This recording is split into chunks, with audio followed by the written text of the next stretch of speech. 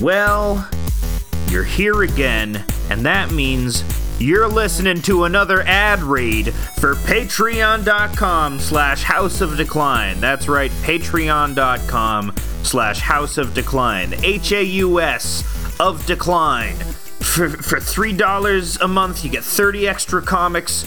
You get, for $5 a month, you get 30 extra comics plus 4 more podcasts. For $25, you get commissions, although we might be discontinuing that soon. After recent events that I will not talk about because they're boring. But at any rate, go to patreon.com/House of Decline. Also go to houseofdecline.com, where you can get all our hundreds and thousands of free podcasts, comics, and more. Yeah, you should go to houseofdecline.com because coming soon, we're going to have our own House of Decline AI integrated with the website. And you will be able to ask the AI questions as if it was actually Alex. That's right. I'm gonna implant all of his sexual memories into an AI. Yeah. You'll plant all 7 of them. You will be able to have sex with Alex as an AI. You will be able to have sex with me, and it's okay because I consented to. I did a blanket consent form, so it's not using my likeness. Without consent. You will be having consensual sex with this AI version of me. Well, you have to use a blanket consent form because all of these things are taking place under the sheets. Yes, the AI is housed in like a big square robotic casing, and you have to put your genitals next to the pleasure node. Yeah, nodular. It's nodular. It's nodular, yeah. That's what we say. And, it comes apart, too. You can put it in different forms, so it's modular and nodular. That's ideal for a product. I mean, being modular and nodular. Yeah. That's what you want in all of your technology. I think that's the problem with touchscreens. We thought touchscreens were the future, but in the far future, they always have nodes. They're always like massaging big, like bioorganic, dome-like entities that glow when you put your hands next to them. And so I think I'm getting the adjective thrumming, like it's thrumming. Yeah, it's thrumming, like there is sort of a coursing liquid organic chemical in it that also contains millions and millions of bits and bytes as well, because we learn to encode it onto genetic material. And you stimulate those nodes, and it also moans a little as well, because that's just the sound it makes. It goes and we'll just get used to that as the technology replaces everything in our life. Yeah. Buy iPhones, nodes. It's crazy how much we depend on our technological devices these days. Everyone is talking about it. Yeah, I'm addicted. I'm addicted to I'm taking all the phone pills. I shrink my phones and I put them into little gel capsules and eat them. Yeah, would you say everyone is phone pilled? Yeah, everyone has been phone pilled. Yeah, nobody's using books anymore. Well, I heard in the New York Times, my friend had an article about the Zoomer Luddites. The Zoomer Luddites, you say? Yeah, there's a whole movement of them at like one of these small liberal arts colleges that are the enemy of the people, if you recall. Yeah, they are definitely conspiring against us. Everyone who goes to Bowdoin. Bowdoin? Yeah. Middlebury? All those. Bowdoin. Bowdoin. Yeah. So at Bowdoin College, they have their cabal of Luddites. They're doing Ted Kaczynski stuff. Yeah. They are trying to do, I don't know, farming, maybe? Sure, that sounds good. I mean, I encourage people to learn how to farm. That's a decent skill. Oh, yeah, sure. Farming. Great skill. But it's farming, but it's not on your phone? Are you sure about that? Are you sure that you can do farming without your phone? I don't know about that. What if there was an app for farming? What if you could... There was. Okay, do you know about App Harvest? No, what is App Harvest? They tried to do that here. Well, not here. I mean, by here, I mean America. So App Harvest was like a tech Silicon Valley startup that was going to go revitalize Appalachia, I think is how you say it. Appalachia? They were going to go revitalize the mining areas in Appalachia and replace them with basically like Uber for farming. And they were That going to. sounds bad. So I think they were like going to grow tomatoes in a warehouse with gig workers that would, and then you could order a tomato from the farm and it was. You could order a single tomato from the farm and have it in a package. Guess what? Didn't work? It didn't work out. No. Basically, this is all sourced from the Trillbillies Workers' Party podcast. So if I get a detail wrong, go yell at them, not me. Shout out. Love those guys at that They're podcast. great.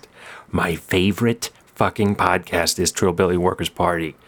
And anyway, apparently the deal was that these people who set it up were expecting like these southern states like Kentucky to legalize marijuana, and then they were going to just like kind of stop growing tomatoes and start growing weed, and that did not happen. So Well, I think so. It was called. You'd think App Harvest would work. An app based in Appalachia would work because that's where they're from. It was named after its apps. That's why it's called that. There are naturally growing apps on the trees there. Actually, that's what they were mining all those days. It wasn't coal. Coal is like an app. It's just an app, really, when you think about it. Helps you do something more effectively, quicker. And, so they were... but now they take those apps and they put them in gel capsules, and I'm addicted to them. Yeah. If there's anything, we know how bad the pill situation is in Appalachia as well. So it all comes together. It all comes together, really. Was it called App Harvest because it was an app or because it was geographically situated in Appalachia? both, my dude. Whoa, that's so clever. That's nuts. I know. They're geniuses. I think the founders basically came up with the name and nothing else. I like the idea of coming up with the name first and then going, what could it be? What could it be? Yeah. I think that's a joke from the Dilbert television show. Which you have an I'm a huge fan. encyclopedic knowledge of. Noted fan of the Dilbert TV show. Yeah, in the first episode, they are pressuring him to come up with a name for something, and he comes up with the Gruntmaster 5000, and then they later turn it into an exercise machine. They figure out it's going to be an exercise machine. And that's the overarching first season plot of the Dilbert television show. But today is sort of a sad day, but also a good day, because things change and things move on. But Steven, something's happening with you. Yeah, I have some bad news. This is going to be my last episode. Except for the bonus episode, which you could get if you go to patreon.com/House of Decline and subscribe for $5 a month. You can hear my actual last episode, which is going to be wild and raunchy, and we're going to have sex with the Alex AI on live. It's just gonna. All the Alex AI shouts is, "I'm a little boy. I'm a little boy," over and over again. "I'm just a little boy." That's what it shouts out. We had to train a new voice model, like a whole text to speech voice model to sound like that. It's my It's because he loves Swan so much. Well, it's my swan song. I mean, it's my swan song to House of Decline. Is this AI that you can have sex with that has all of your sexual experiences in it?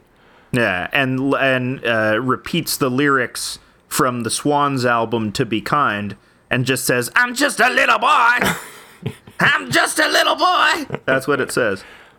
Yeah, so that's why you got to go subscribe on patreon.com/House of Decline. That's HAUS of Decline. You can also hear the back catalog. There's 50 bonus episodes with my sweet, sultry voice if you need more Steven. Yeah. But listen, folks. I'm having another baby. Woo, woo! And that's why we're happy. That is why this is actually a nice thing. But I need my time. I gotta get a job so I can pay for these kids. Pay for these goddamn kids. Yeah. I gotta get a job and pay for these kids, Alex. Okay. I'm sorry. I gotta get, and then I'm gonna have no free time except the weekends, and I gotta do stuff like feed the baby, change the baby, pat the baby on the back, you know, put the baby on the tummy for tummy time. Yeah, you can't do that while podcasting. It's very difficult, and like I don't have a sophisticated enough gate that can keep out the baby screaming while I'm talking. The baby gate, right? Yeah. Yeah, you need an audio baby gate. An audio baby gate, not the one that keeps them from falling down the stairs. That's right. Of which we have many. We have many baby gates. No, but my whole life's different now. You know, it's crazy. Yeah. I have to do a lot of baby stuff because right now we have a 1.5-year-old, and so we're gonna have 2 under 4. I believe is a term. It's a baby term for online baby people, which I gotta say I don't really get into that community. Yeah, the online parents who are sort of fretting about their parenting of children, that seems to be like a community that lends itself to paranoia and conspiratorial think. Or am I wrong about that? Sure, probably. Yeah, I don't know. You're not part of it. You know, you don't engage.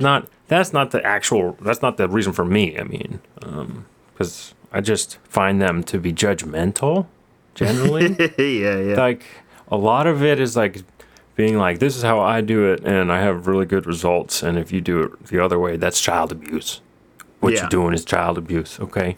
You cannot let, seriously, like, they're like, if you let your kid have a pacifier, that's child abuse. if you give your baby formula, that's child abuse. It's like, but these things. If you use an epidural during pregnancy, then that just might be child abuse. Yeah. Jeff Foxworthy as a pregnant woman. Yeah. online pregnant Jeff Foxworthy. AI, please generate an image of very online pregnant Jeff Foxworthy. Beep. Okay. Beep, beep, beep, beep. I'm just a little boy. I'm just a. I forgot to turn that setting off. It's still on only Alex having sex.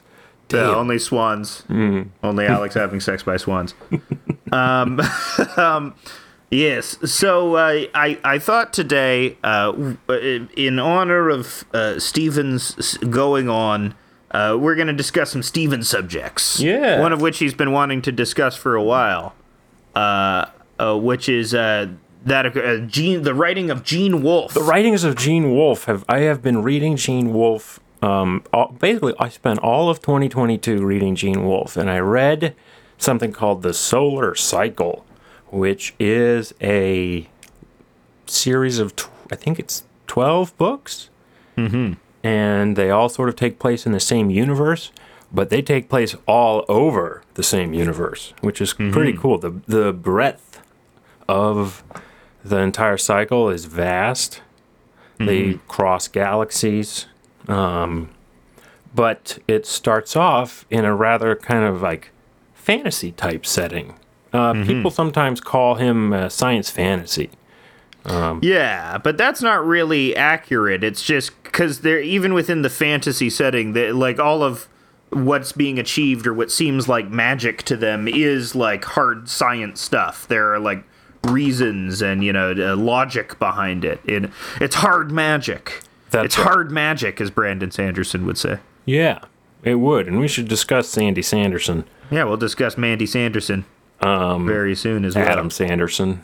Bernie Sanderson. Well, I have a theory that Brandon Sanderson is actually a robot, and that robots live among us. And there's actually, that ties in to Gene Wolfe, because as we find out in Gene Wolfe, robots do live among us. So, well, spoilers. I guess we should say spoilers for the Sun Cycle series from here on there's out. There's just going to be some general spoilers, but it's pretty hard to spoil a book like this where so much happens, because it's not like a Marvel movie where there's like one ending and they save the whatever.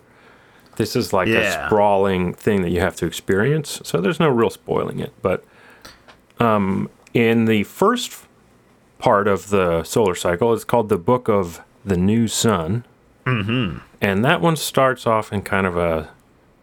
You feel like it's like a fantasy. You feel like this feels like fantasy because they're talking about swords and yeah, talking and about pole arms and oubliettes and lots of lots of archaic lots of sort of weaponry, medieval sounding stuff. And for some reason, like there aren't like regular animals too. They're prehistoric animals like smilodons. That's how they refer to them, or something like that.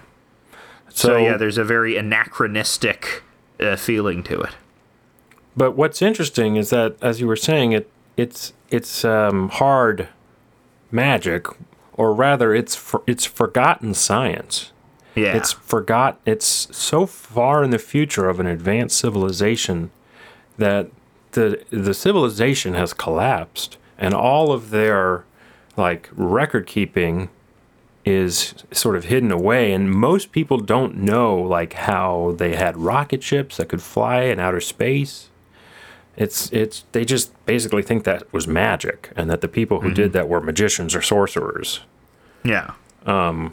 Which, that sounds plausible to me, as if our civilization might advance to a certain point and then have a collapse, and then the people are like, did they really have airplanes in the 2000s, back in the 2000s? Yeah. Did they really have everyone was able to fly on an airplane? Well, what I really like about that is, like, when you see, like, a post-apocalyptic thing on television, it's always, like, 10 or 20 years after the post-apocalypse, but, like, what would, like, 400 years after the post-apocalypse look like? 400 or 500 years after, like, humans have started to rebuild again. So this is a very deep world. The world of the Book of the New Sun is 4,000, 5,000 years old or more. And so all of those, there have been rising and falling cycles of civilizations. And there will probably be, after the American civilization collapses, there'll be something that comes out of that eventually. Wonderful China. Wonderful, dear, wonderful friend of the pod, China. Yeah. Please come on the pod. China's a guy. China will come on, and he'll be like, I have lots of anti-PC opinions. I'm wacky. I'm China. That's how he sounds. And after that, we'll have just sort of generalized global civilizational collapse due to the climate change. And then out of that, we'll maybe have some new countries. And then some genius will be like, what if we had banks? No, and then, we'll reinvent banks, but they'll be good this time because they'll have forgotten technology. It'll be like Alexander Hamilton 2.0 is like, what if we had a bank everywhere? That's what he was like. That's what he sounded like this too. I'm Alexander Hamilton. I'm rapping in the Scamilton. I'm fucking with the Flamiltons. That's how it should be rapped. Yeah. In that sort of Weasley voice he had. But yeah, Book of the New Sun. Yes. It's the overarching theme. If I barely understand. I read the first 50 pages of Claw of the Conciliator, which is the first part of the first bit of it. Which involves a apprentice at the Torturers Guild. It starts off with this apprentice at the Torturers Guild called Severian. It's in his first person voice. And from the start, he is an unreliable narrator. About 3 chapters into it, he says, I also realized around this time I was completely insane. And he just says that very matter of fact, which is very funny because then you have to go through the rest of the book thinking, like, is any of this actually true or not? Whereas, 2 chapters before he said, I remember everything with a photographic memory. And then he like immediately contradicts himself, which is a very funny way of writing it. But also sort of goes to this overarching theme of forgotten knowledge. Right. So it's very cool that the book is written in a way as to suggest the theme. Even the first person narrative goes towards the structure of it is about forgotten knowledge as well, as opposed to the content or the writing itself. Right, and so I can explain the title of the book a little bit. That'll sort of give you a sort of insight on what it's about. And so in this world, there's a religion, sort of, and everyone believes in something called the Conciliator. Yeah. And the Claw of the Conciliator is his it's like an object that represents him, and it's imbued with It's a power. jewel. Well, it's imbued with power, and it's like a piece of him, basically. And so everyone believes that their sun is dying, which it is, because it's red. It's a big old red sun, which is what our sun will turn into one day, a red giant, and then it'll explode. Yeah. So everyone believes that the conciliator will come and will take the old sun away and get a new sun. The coming of the new sun. And it's going to flood the world and cleanse it of all its impurities. And then giving rise to like a rejuvenated populace and culture. Yeah, sort of a Noah's Ark type thing. Yeah, because everyone kind of agrees shit sucks on Earth. And the name of the planet they're on is Earth, spelled Urth. Yeah, Earth. So I think Gene Wolfe's kind of making it clear here that this is potentially an allegory. Yeah, I think that you might see a little parallels between Earth and Earth if you're being clever. Yeah. I mean, Gene Wolfe, it should also be mentioned, is very Catholic. Yes. So that informs a lot of the sentiments in this book. He is, but I believe he's sort of like into mysticism. And Catholics who are into mysticism like to get weird with it.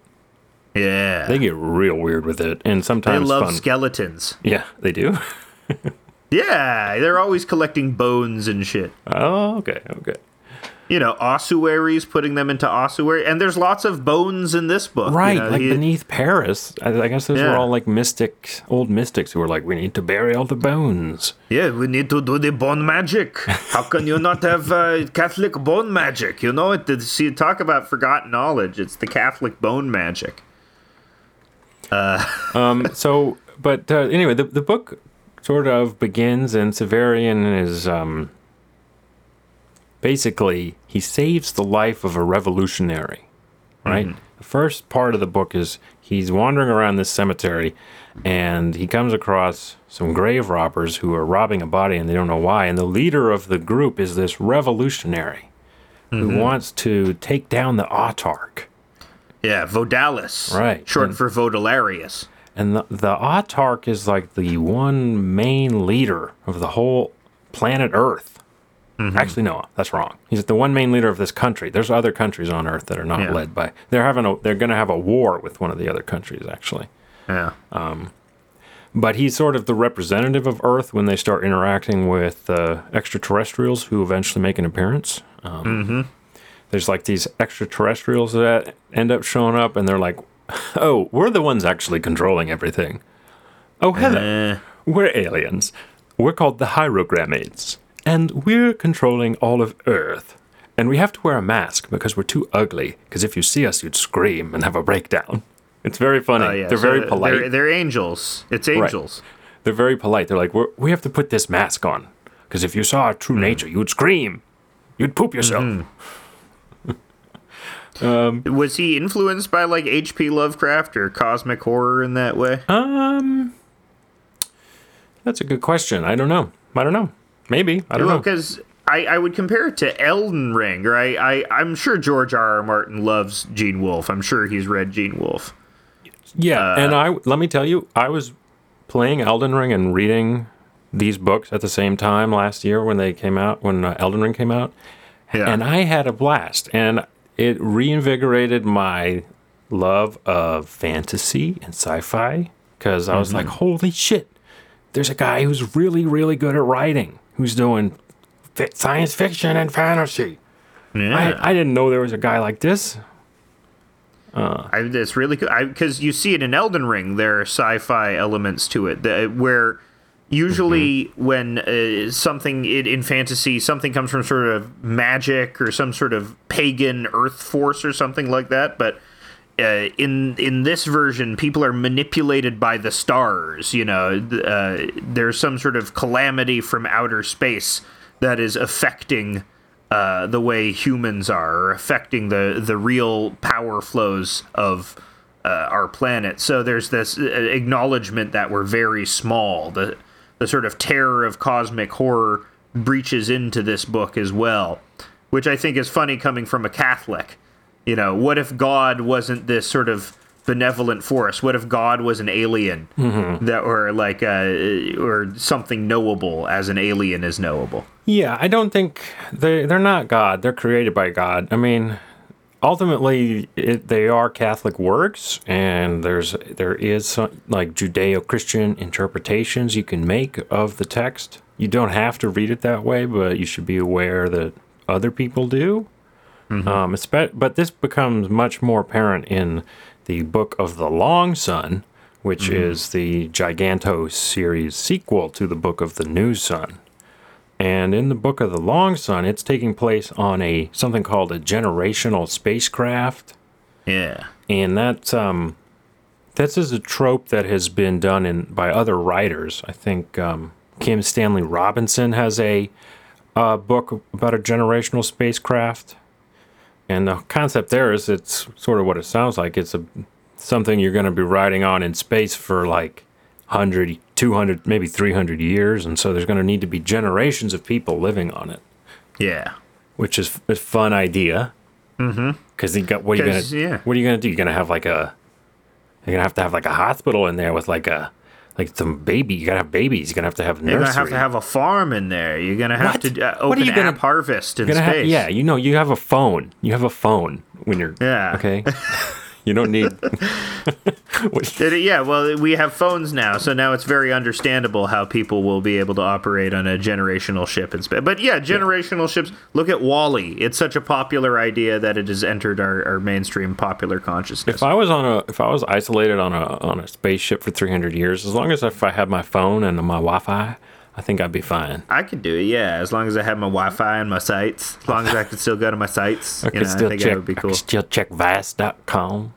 Yeah, if I could still go on Twitter and complain that Elon Musk is ruining Twitter, I think I would be happy on the generational spaceship. That's why we have to keep Elon Musk alive for 400 years. We have to upload his brain into an AI so that he's always fucking up Twitter, so that I always have something to complain about. Right. So in Book of the Long Sun, you're on this spacecraft that's traveling, and it's been going for 400 years. It's a long time. And stuff has gone wrong. Okay? They're in bad shape. They have all forgotten that they're on a spaceship. That's no good. So it's very funny. No one has any fucking idea that they're actually on a spaceship. They think that they're like, that's how the world is. This is the world. And outside of our world is a black void hurtling by. And we seem to be going very fast. And they're like, our world is shaped like a long tube. And there are many cities that revolve around the tube. And also, like, I can't remember. There's like the reason it's called Long Sun is because down the center of this tube, there's the light that's on. And then the lights turn off at night because a big shade goes up over it. And so they call it shade up and shade down. Those are the two times, like instead of morning or evening, they have shade low, they have shade up, they have shade down. Right, yeah. And eventually, so you don't, as the reader, you're not totally aware of all of this at the beginning. And you slowly start to piece together. You're like, why do these fuckers keep saying shade up? Yeah. Because they're talking about the sun. They're like, the shade over the sun went down. It's time to go to bed. And you're like, what? Are they on some kind of dang spaceship? And yep, they are. Turns out they're on some sort of dang spaceship. They're on a fucking dang old spaceship. And they have a very convoluted religion that's going on. They do sacrifices. They do augury. So they play around with the guts to determine the future. Yeah, that's a fun thing to do. And they believe in this pantheon of gods. They're polytheistic. So they believe in this pantheon of gods who all used to appear on something called a glass, which is a TV, a monitor. And so the gods used to appear to them on these TVs, but they've stopped appearing recently. But it turns out the gods are Gilligan's Island, right? That's the twist at the end. Is the god? Yes, you have the what? You have the professor, you have Gilligan, you have Yes, dude. How did you know? So then, Wait, is that actually true? yep. And so then it's the professor, it's Gilligan, it's the captain, it's the two Yeah. ladies, and then the rich Ginger old couple, and Marianne, yeah. the rich old couple, as Yeah. well. Do you remember their names? The rich old couple. No, I don't remember the rich old couple. But Email those us are the at gods. Email us at houseofdecline@gmail.com if you remember the names of the old couple on Gilligan's Island for a chance to win free tickets to House of Decline's 2035 convention. Yeah, yeah, you can win tickets to that. We're going to have a convention in 2035. It's being announced now. That's the secret Yeah. reason I have to take off from the podcast. I have to go prepare for the Plan convention. the convention, yeah. I have to prepare Plan for the Decline convention. Con, yeah. For ClineCon. We're gonna get all the top Decline celebrities. We're gonna get every washed-up has-been. We're gonna get Rob Schneider. We're gonna We were going to get get David Gilbert. Spade. We're going to get Gilbert Gottfried, but of course, then tragically he died.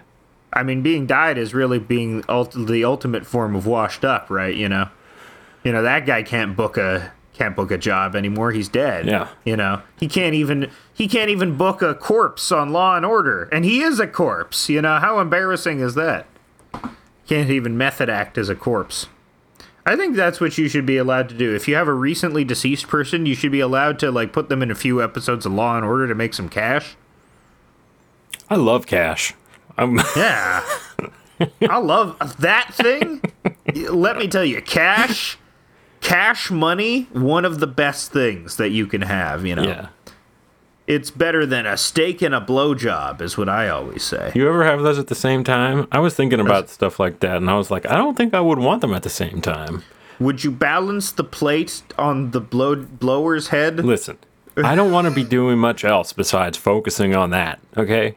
Yeah. It would be, I feel it would be a pleasure overload. Like, I don't want to permanently associate steak eating with getting my dick sucked and ruin my appetites like George Costanza in that it's one a George episode. Costanza move. It's trying to be a hedonist, Yeah. you know? It's like when Jerry is... I really identify with Jerry Seinfeld when he talks about why he doesn't want to do a threesome. Yeah, because he has to get oils and I have to sheets. start wearing necnecklaces. I can't do that. I'm not an orgy guy. I have to be an orgy guy. Yeah. There's a whole lifestyle Yeah. associated with it that I don't need any part of. I'm a little fine bit with too being- anxious to be an orgy guy. Yeah, I'd be nervous if is everyone being served? Is Am I everyone serving okay? everyone adequately? Are you doing okay? Are you Yeah. having a good time? Yeah, just constantly asking, just staring them directly in the eyes. Because if you're uncomfortable right now, it's okay to tell me if you're uncomfortable. You know, because I'm multitasking here. But you know how you can't really multitask? You can just switch your attention from one task to Right, the other of really course. quickly. And yeah, you know, so that's maybe why I'm not performing. I'm sorry I'm going soft in you right now. I'm sorry. This No, is it's okay. happening. I prefer that as the sensation. I prefer the Yeah, it's sensation like a little wiggly guy. of a shrinking worm. Yeah, shrinking worm. That's what everyone wants in their hole. Sure. Yeah. Yeah. Hey, if it's one of those sour bright crawlers in my mouth hole, sign me yeah. up. Sign me up for that sour sweet treat. Yeah. Would you ever put sugar on your penis in an effort to make it more appealing to whoever would be blowing it? Isn't that the joke about dogs and peanut butter? Oh yeah, that is the joke about it. But yeah, that is. those people that's bestiality. That's sort of sick. That's That's sick. like a very common joke. It's a sick joke. I guess because of how often people did it. People just made that decision one day. They say, "Hey, the dog licked my penis if I put peanut butter on." Well, they say there's always some guy from like the UK saying that about someone else from the UK because of some kind of weird national association, you know, like the Irish or the Scottish Yeah. and their sheep. Yeah, they're always putting, but sheep. There's no stereotype about sheep eating peanut butter off of penises, No, but you have sex with the sheep. right? Yeah, you don't need to entice You it don't- because they're so docile. They you know, eat you they can eat just- the grass. They don't eat peanut Yeah. butter. You can't get a sheep to eat peanut. Can you get a sheep? You could probably get a sheep to eat peanut butter. I really want to YouTube sheep eating peanut butter videos right now. Yeah, that sheep would be crazy. He'd be licking shit off the roof of his mouth. He'd be wilding out. He wouldn't be able to do shit. Yeah. I want to look up videos of monkeys eating peanut butter.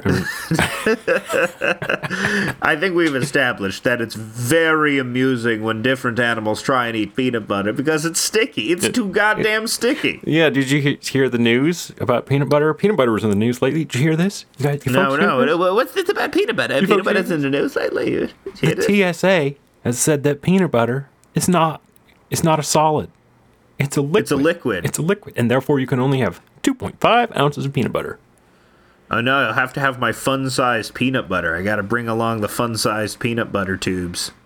I find the TSA to be so annoying and, like, unstandardized. It really changes each city you go to in America what the TSA is like. I've had TSA people yell at me to take my shoes off. I've had TSA people yell at me to put my shoes back on. I've been told to take my laptop out. I've been told to put my laptop and leave it in. I've been told to take my belt off. I've been told to put my belt back on. It's a series of standards. It's a series of traditional standards. They've forgotten why they're doing it. They just comply. Yeah. It's like Book of the New Sun in a way. They just they don't know how anything works. They just keep doing it. Eventually, we'll have the TSA, but no airplanes, right? Yeah. And so it'll just be they're transportation security. So anytime you go anywhere, you have to take off your shoes. You have to take your laptop out of your bag. Yeah. Why? The X-ray machines aren't plugged in. We don't have electricity. We're using fires. Okay. Why do I have to take my shoes off? Because that's how it's always been done. No, you have to raise your arms up above your head. You have to raise your arms above your head. And then someone with a rope pulls the broken X-ray thing, like to make it swing across in a facsimile of. Yeah, yeah. And he makes little noises too. Goes. Yeah. They have noises. They have a conveyor belt that's like hand cranked for luggage that you put through. Yeah. I like this idea of people recreating the TSA in a post-apocalyptic situation just to hang on to normalcy. Yeah. Yeah, it's because of the norms. It's the norms we have. Mm-hmm. So cannot forget the norms we have. What happens so there's Book of the New Sun, there's Book of the Long Sun. Right. Book of the Long Sun is so what you find out eventually is that as I said that the world was dying in Book of the New Sun. Mm-hmm. Well, one of the leaders decides to send out this generational spaceship, basically, a Noah's Ark. It's like it's the Noah's Ark. Noah's Ark, yeah, or Battlestar Galactica. Right, and so the Noah's Ark leaves, and the problem is by the time they get to where they're going, everybody has forgotten they're on a spaceship, and so nobody wants to get on the lifeboats to go to the new planet. Mm-hmm. And so they're like, that's a problem. Yeah. The ship can't last forever. It's starting to fuck up. Like, the shit's starting to stop working. They have a gigantic... Their gigantic heating and cooling system is starting to break down. Mm-hmm. And so they're having climate change. He called it. He got it. And they're like... And they don't want to get off the ship because they're just like, this is fine. It's the this is fine meme. Yeah. It's the dog. The different, like, people start having a civil war. I mean, the ship's big enough to house over 1 million people. And there's different cities and nation states that sometimes have wars in this 400-year history. Like, they're having a war. Which generally the creator of the spaceship thought was going to be fine. He kind of predicted that would happen. That's kind of built in. So he made robot automatons that live underground that can come up and fight if need be. Sure. But what happens is one of the people from this religion where they're sacrificing and doing augury basically becomes a prophet and starts leading the people off the spaceship to the new world. Mm-hmm. And so that's what happens at the end of this. You know, I just basically summarized 3,000 pages of really dense sci-fi.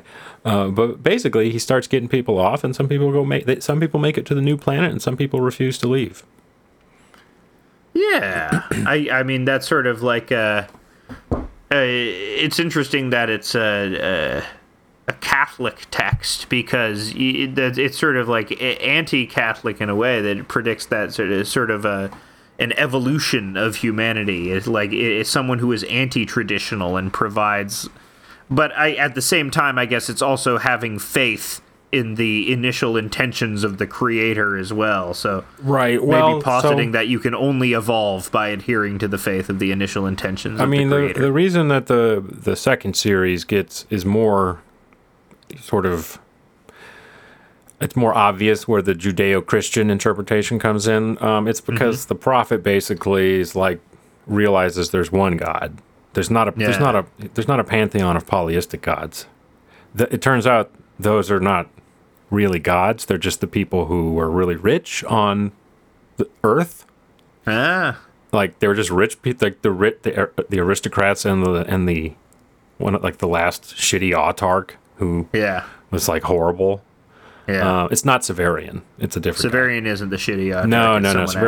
Severian turns out to actually be the conciliator. So spoilers, which we announced. Severian is the person who brings about the new sun. Now, if you ask me exactly how that occurs, I could not explain it very well because it gets really complicated and I have to read it again. Yeah. And that's kind of stated, I don't know if you got to that part, but that's kind of stated in the book, which is like, you only will understand this if you read it again. So I do still have to read it again and complete it one more time, which is probably going to take another year.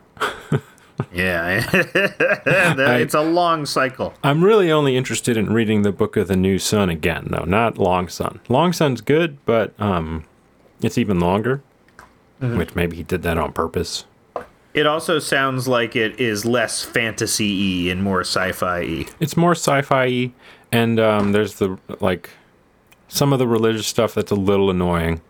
Because he basically, I mean, he lets himself slip only one time, really, that I found annoying. When I'm like, okay, you're I can see you being Catholic right now. What is it? Is it about confession? Is it no. It's just like about God being real or whatever. Sure. You know, I'm like a 2012 cringe Reddit atheist, right? Yeah, so am I. Yeah, it's cool. It's cool again. Yeah, it's coming back. Listen, it's coming back. It didn't used to be cool for a while, but now it's gonna be cool again. It's gonna be cool because we like feminists now. Feminists are good. There is no Gamergate. There's no Gamergate this time. That's right. There's no Gamergate this time. Yeah, we're cool. We're the cool atheists. We're the cool atheists. We're gonna start the cool atheist movement. We're not like Neil deGrasse Tyson. Yeah, we're not like Christopher Hitchens, who tried to get 1 million Muslims killed and then succeeded. We don't do that. Yeah, we're not like Sam Harris. Sam Harris, who tried to get 1 million Muslims killed and also succeeded. Yeah, they that was sort of the band of atheists who were like atheists about Muslims. Yeah, they really hated Muslims. It was really weird too during that time where even in like Hitchens' book God Is Not Great, I think he states outright that he finds Islam to be the greatest threat to civilization, which is that's an odd thing. More than Christianity. That's odd. That's a very odd thing to think. I mean, because like Protestant Christianity is arguably responsible for poisoning the earth to the degree that we can't live on it anymore because of sort of that ideological I take what I please mindset. Yeah, that's the Cartman I do what I want. Yeah, religion. I do what I want. Yeah. Yeah, or the Danny McBride character, you know, I take what I want and I am rewarded for it. You know, that's that sort of Protestant mindset awesome. Right there. Yeah, because I am cool and God is on my side. Yeah. I was reading about Jester's privilege. I did a cartoon on Jester's privilege, and talking more about how Martin Luther was the ultimate poster of all time. He actually invoked Jester's privilege. Especially when he said that cheekily that priests should break their vows and have sex. You cannot accuse me. I am Jester's privilege. I am Martin Luther. I am funny about how intensely weird I am.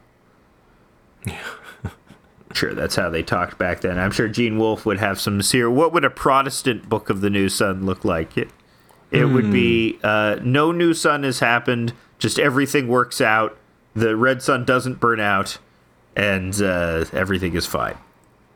Well, I don't know how the first one would look. It'd probably be a bit more like Brandon Sanderson. Yeah, Brandon Sanderson. It would. It would be... Brandon Sanderson is... I don't know if Mormons count as Protestant, but... They ain't Catholic. Sure. They're Protestant. They ain't Catholic. Everyone. They also have like a very different attitude than Catholicism. Like guilt and confession and sin all works differently in Mormonism. But yeah, Brandon Sanderson. I guess the reason why we could talk about him is because he's also he's a much more generic fantasy writer. And but that's why people like him, is because it's sort of this fast-moving, easy to understand, your classic fantasy tropes, classic Dungeons and Dragons style fantasy tropes about heroes rising or finding some sort of MacGuffin. You know, and you know the way they're written is one thing about Book of the New Sun. As I was reading it, is how like it feels almost like picaresque in a way. It feels as if it sort of free flows from one thing to another. While there is a linear plot, it feels as if you're watching vignettes as opposed to seeing like a guy's direct journey from point A to point B. Like you're sort of flitting through periods of time at sort of an uneven pace, which gives it a very, I would describe, ethereal quality. Also just like insanely good world building. Like it seems very consistent too. Yeah. The way that everything is put together and the way that it all works together like a little puzzle. A little ticking clock. Yeah, it's very intricate. There's a lot of history buried underneath. It's built on top of, as I was saying, thousands of years of history. Mm-hmm. So you could be an archaeologist and read this book and find things buried in the words. There's in the introduction they call attention to a sort of a one-off line that implies this entire world of rats. Like, so the line is that the rats have developed their own language by arranging their own feces in different ways. and so that sort of one-off line just sort of indicates that, okay, there's a rat universe going on simultaneously. They have little rat Severian with a little rat sword, and he's going to bring about the coming of the new rat son. So that's all going on at the same time.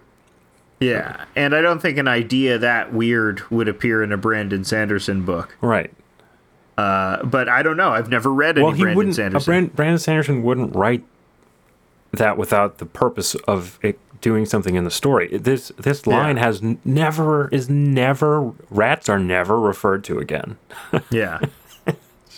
It's just a really cool detail that's added in because he writes for you to enjoy the reading as well as for, Brandon Sanderson was saying he writes for the ending, which means he has to sort of get to the end, and then the end is his bust. He busts his nut. Yeah. And that's it. There's everything leads up to the climax of the plot.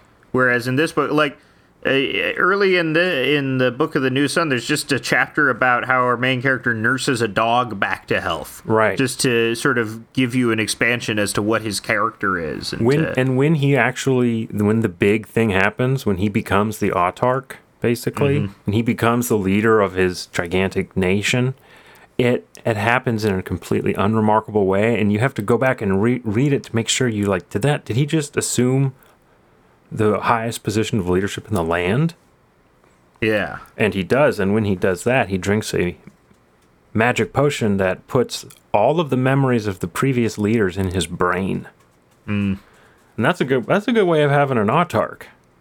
Yeah, yeah. Imagine if Joe Biden could use the Avatar state to go imagine back if to Joe different Biden presidents. had everything that Obama, all of Trump's knowledge, all of Obama's knowledge, all of Obama's knowledge, all of George all of Jimmy Carter's, all of George W. Bush's knowledge. Yeah, would know about Gog and Magog hanging out between the Tigris and Euphrates. He would know about.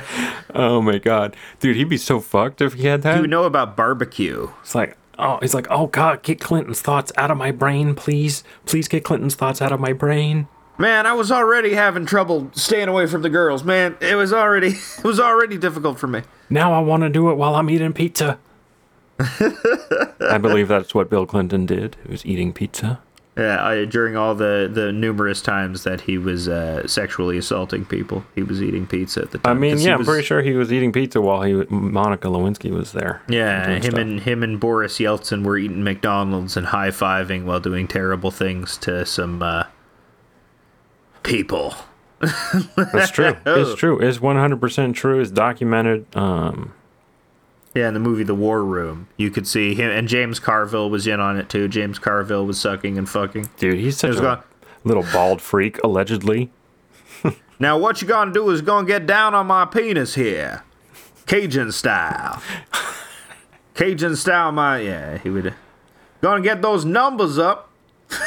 And what's it? Let the bon ton roulette or something? Let the bon ton roulette all over. Yeah. What did they say? Really they said something about bon ton roulette. Yeah, it's let the good times roll. Yeah, but they say it wrong. Means. So anyway, what were we talking about? Mistborn, Shadows of Self? Brandon Sanderson. There was an article that came out in Wired about him, which was even though he seems to be sort of maligned by the greater writing community because he's a popular like pop writer. He makes books for normies. Let's call them normies. Sure, let's do that. So it's weird, and even with that in mind, this article seems particularly bitchy and has like a weird axe to grind against him, just for the crime of being easy to understand. And it's not fucking James Joyce. It's not Gene Wolfe, but it's not trying to be Gene Wolfe. It's this other thing.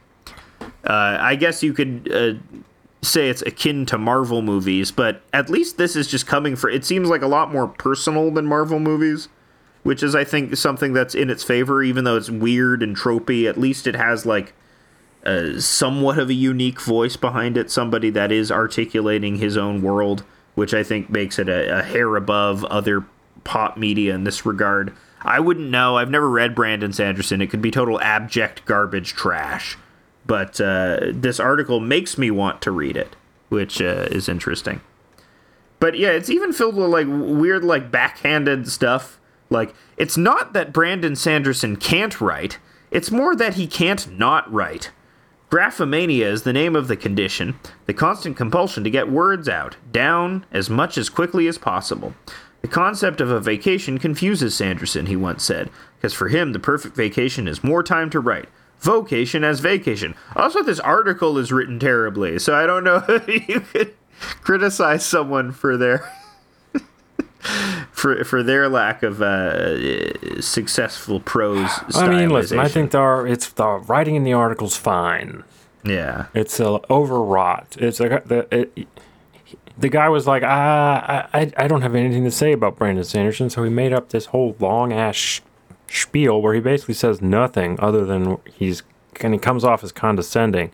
Yeah. And I try to take things at face value. I mean, I don't know. The writer of the article says it's a senior editor, so he should know what he's doing.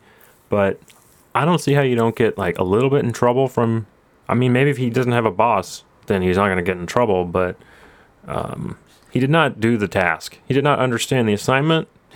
He did not do the assignment. He didn't understand the assignment, honey. It's a case of not understanding the assignment, because, like, that's not what you're supposed to do.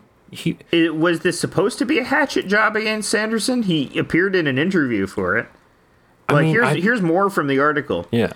At that rate, none of the words could possibly be any good. They'd be right, in a way, and that's what Sanderson agrees with. At the sentence level, he is no great gift to English prose. It's so mean. It's so unnecessarily mean. The early books especially. My God. It says "my God" in the article. Here's a sample sentence. It was going to be very bad this time. Another one. She felt a feeling of dread. There's a penchant for redundant description. A city is tranquil, quiet, peaceful.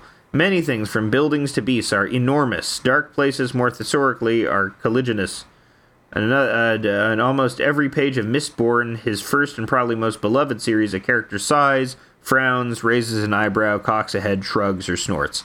Sometimes at the same time, sometimes multiple times a page. I count 7 books in which one of the characters frets about their metaphors. I have trouble with metaphors, one literally says of his own work. Sanderson has said, I detest rewriting. I write for endings, and I write to relax. It shows. He writes by one metric at a 6th grade reading level. So, I mean, it just sounds like you hate stuff that's popular. It just sounds like you hate stuff that's easy to understand, because anyone who would enjoy it is a dummy. Sure. I mean, I think he's probably right. I think it probably does suck.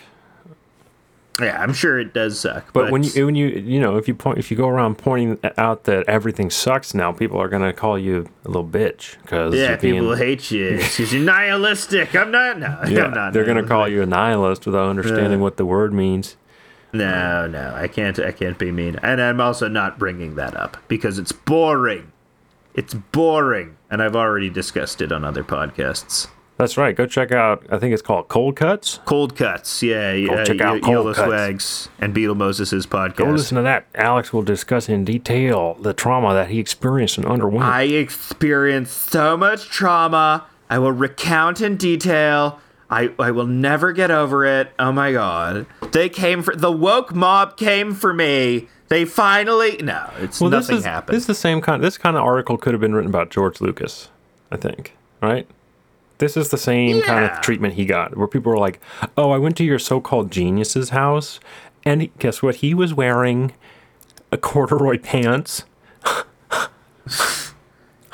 Well, there were a lot of articles about George Lucas around the time of the prequels, but the prequels have since been reevaluated some as well. Yeah, because everyone got dumber, and they were like, actually, it was good. Actually, it was good because I like colors. I like to see colors.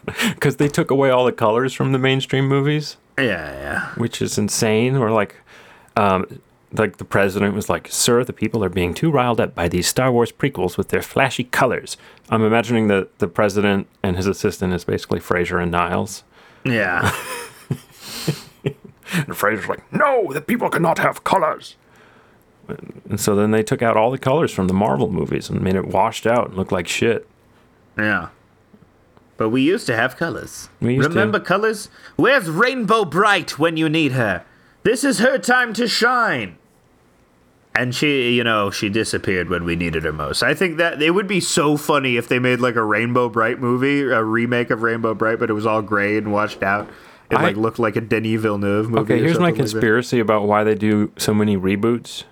Because I think they're trying to make us sick of the reboot so that then when they boot up a brand new intellectual property that's just become available to them, we'll like go hog wild on it.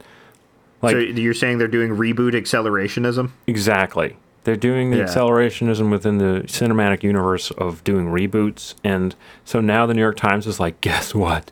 Judy Blume has finally been optioned for a film, and 6 different Judy Blume film and TV shows are coming out next year. Everybody get ready to watch and subscribe. Finally, Judy Blume is gonna be... And it's like, okay, great. I read Judy Blume. I love Judy Blume. She's still alive. She lives in Florida. That's funny. She's got a bookstore with cats you can go visit. That doesn't mean I need to see all the new actresses and actors and shitty people make dumbed down renditions, but there you go. That's we'll finally get a new Are You There, God? It's Me, Margaret. Yep. But it will be for these TikTok teens. And it will be called Are You There, God? It's Me, Optimism. Hey, I don't know what that means. I thought you said we weren't going to talk about that. No, we won't talk about it. I mean, it's hard not to because it was a very funny thing that happened to me recently. And it's so funny. Like, I'm not hurt or anything like that. There's no great moral quandary. I apologized, I guess, for people that didn't see it or maybe were away on Twitter. I produced something with a guest of the show, Steve, and it was a satirical. It's not even satirical. It's not I don't know satire. what it is. It's a parody. Yeah, it's a parody. It's a parody of children's books that he wrote 10 years ago and he commissioned recently, and it was called You Are Not Special, and it's just a litany of depressing things with the sad little guy acting out the depressing things. And the joke is, this would be a bad book for children. This would be stupid. And but then a lot of people didn't find it funny, found the humor dated, and it snowballed to the point where you got 20,000 quote tweets of people calling it lame, and in some cases, saying this is actively harmful because, Well, you also got the Twitter crazy people being like, we have to kill all the nihilists. Well, yeah, that's I don't mind getting the death threats or like the killing threats because that's Twitter, I signed up for this. I knew I would get the killing threats. I knew I would get the kill yourself. It's a shame that I'm not a Lobby anymore, because that's usually the beauty of being a Lobby, is you can feel free to say kill yourself to anybody without fear of having your account, my precious account, taken away. Yeah, but at this point, you could do one of those, like, looking for my closest 100,000 friends posts on a new account called, like, House of Recline. Yeah. And they're like, this account's all about taking it laid back style. We're kicking it back style. Yeah, we're kicking it back easy styles. You've heard of the grill pill? We're talking about the chill grill pill. It's one more ill than chill grill. That's what we're saying. Does the term take a chill pill? That predates red pill and blue pill. Chill pill was the first pill you were supposed to take. I think a chill pill is a reference to the over-medication of 60s housewives. Yeah. And, I think that was I think a chill pill meant Valium. Dude, I love that shit. I associate chill pill with 80s Valley girls. Take a chill pill. Oh my god. Oh, and it comes gag me with a spoon. It comes from Valium. Interesting. Wow. Everything's starting to make sense now. Oh my god, Alex. Does it come from Valium? Did you just look that up? No, but it totally makes sense. A chill pill is like, they used to call it Mommy's Little Helper. Mm-hmm. I always thought that was the mailman. Yeah. Yeah. She's getting some on the side. I was 3 years old, and the mailman's lying on Mommy. Yeah. That happened to me. And then it was like, oh, the TV repairman. He keeps coming to repair the TV, but it's not broken. And then he's lying on Mommy. Yeah, the pizza guy. He's always coming over and saying he has sausage on the pizza, but it turns out he's lying on Mommy. And then, why do I hear the sounds of slapping coming from my dad's room when his best male student is there? What? Oh no, there's a whole clown car here, and they're all coming out of all the 70 clowns are coming out of the clown car and lying on Daddy and Mommy. And they're all going, Did you see that, like, inspirational post from Reddit about the guy who wanted to fuck a clown? Yeah, and then he did it. Then there was a clown girl who was like, I'm down. And then they like fucking fell in love. Yeah, it's so nice. It's so nice he just put that out there in a moment of pure vulnerability. He was like, I want to fuck a clown so bad. I have a different theory about what's going on. I have a different theory. I think we're experiencing a psyop here. I think this is a psyop. This is just to get more people into clown fetishism because the big makeup companies are wanting to fuel that. The big clown makeup companies. They're doing psychological tests on us. Yeah. We're actually on a gigantic spaceship, and we need to get off. We need to get off soon. Yeah. And they're trying to see if they can make us believe stuff. Like maybe they. Because we have to go to Clown World. Clown World.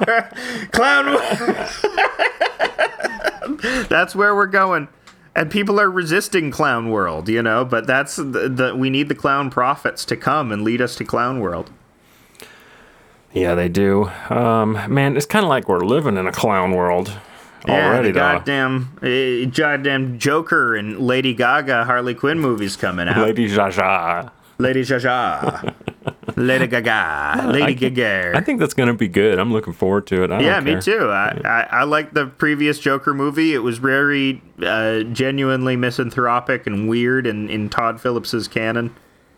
He is a generally misanthropic and weird guy. Yeah, I really hope that they link up with Robert Pattinson, Batman. Because those two, we need to get Joaquin and Robert Pattinson on the same screen immediately. Yes. These are my two favorite actors in the world. And I am not joking. I am not joking here. No, they're the I'm best. not being a joker. Okay? They are my two favorite actors.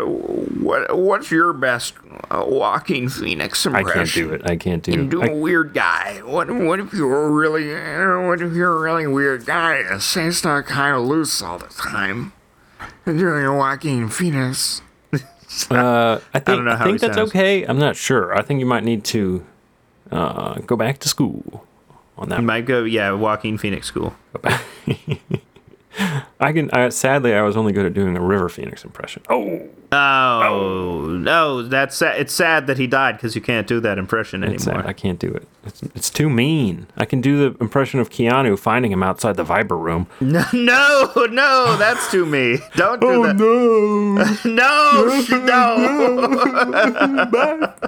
No, don't. That's too sad. That's too sad. We love Keanu. John Wick 4 is supposed to be I amazing. think wasn't that was when Johnny Depp owned the Viper room, I think, Yeah. and Johnny Depp got in trouble. It was a fucking shit show. Yeah. Also, somehow I think Gibby Haynes from the Butthole Surfers is involved in it. Oh, is he think the one that gave him the GHB? No, I don't think. Did he die of GHB? I don't know. He didn't die. It was a heroin overdose. Well, we're coming to the end of the episode, and I just want to say it's been my pleasure to serve as co-host for 3 years. We've hit the 3-year mark. We have over 200 episodes. But good things can't last forever, or else you'll get a brain freeze because it's too good.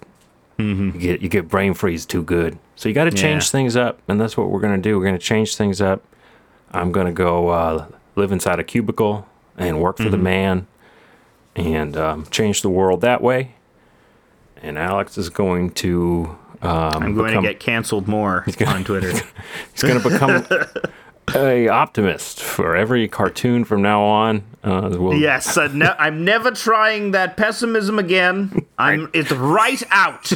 It's right out, or at least framed a little more elegantly. Yeah, man, my cat is making a ruckus. She needs to be let out of the room. So that's the clarion call to end this, my last free bonus or non-bonus episode of House of Decline. But of course, if you want to hear more of me, you go to patreon.com/House of Decline, hit that $5 subscribe button. For the low cost of $5, you can hear much, much more of me, as well as a free comic, not free, but you know what I mean, a comic every day, an exclusive comic every day. Exclusive. Yeah. Nowhere else can you get. Nowhere else. And they are really good. He does not hold back on the pessimism on the exclusive comics. They are some of the most bleak stuff. I'm only telling children to they are terrible on these comics. You know, that's the only thing I do. And you often target special needs children. Often target, yes, frequent source of my ire. It's punching I'm just down. Special needs children. It's punching down all the way. All the way punching down. I find as down as I can go, and I punch there. Yes, yeah. It's like Slumdog Millionaire. It's like he's punching that style. Even lower than Slumdog. No Millionaire. I'm just punching Slumdogs all over the place. Okay, one last thing. What about Slumdog Chameleonaire? Slumdog. That's a bit. That's a bit from 2006. That's the ultimate bit from 2006. When did Slumdog Millionaire come out? Slumdog Chameleonaire. Slumdog Chameleonaire. That's sure. Thank you. I'll bow out on a high note. Thanks for listening, everyone. And listen to House of Decline next week with mystery guest.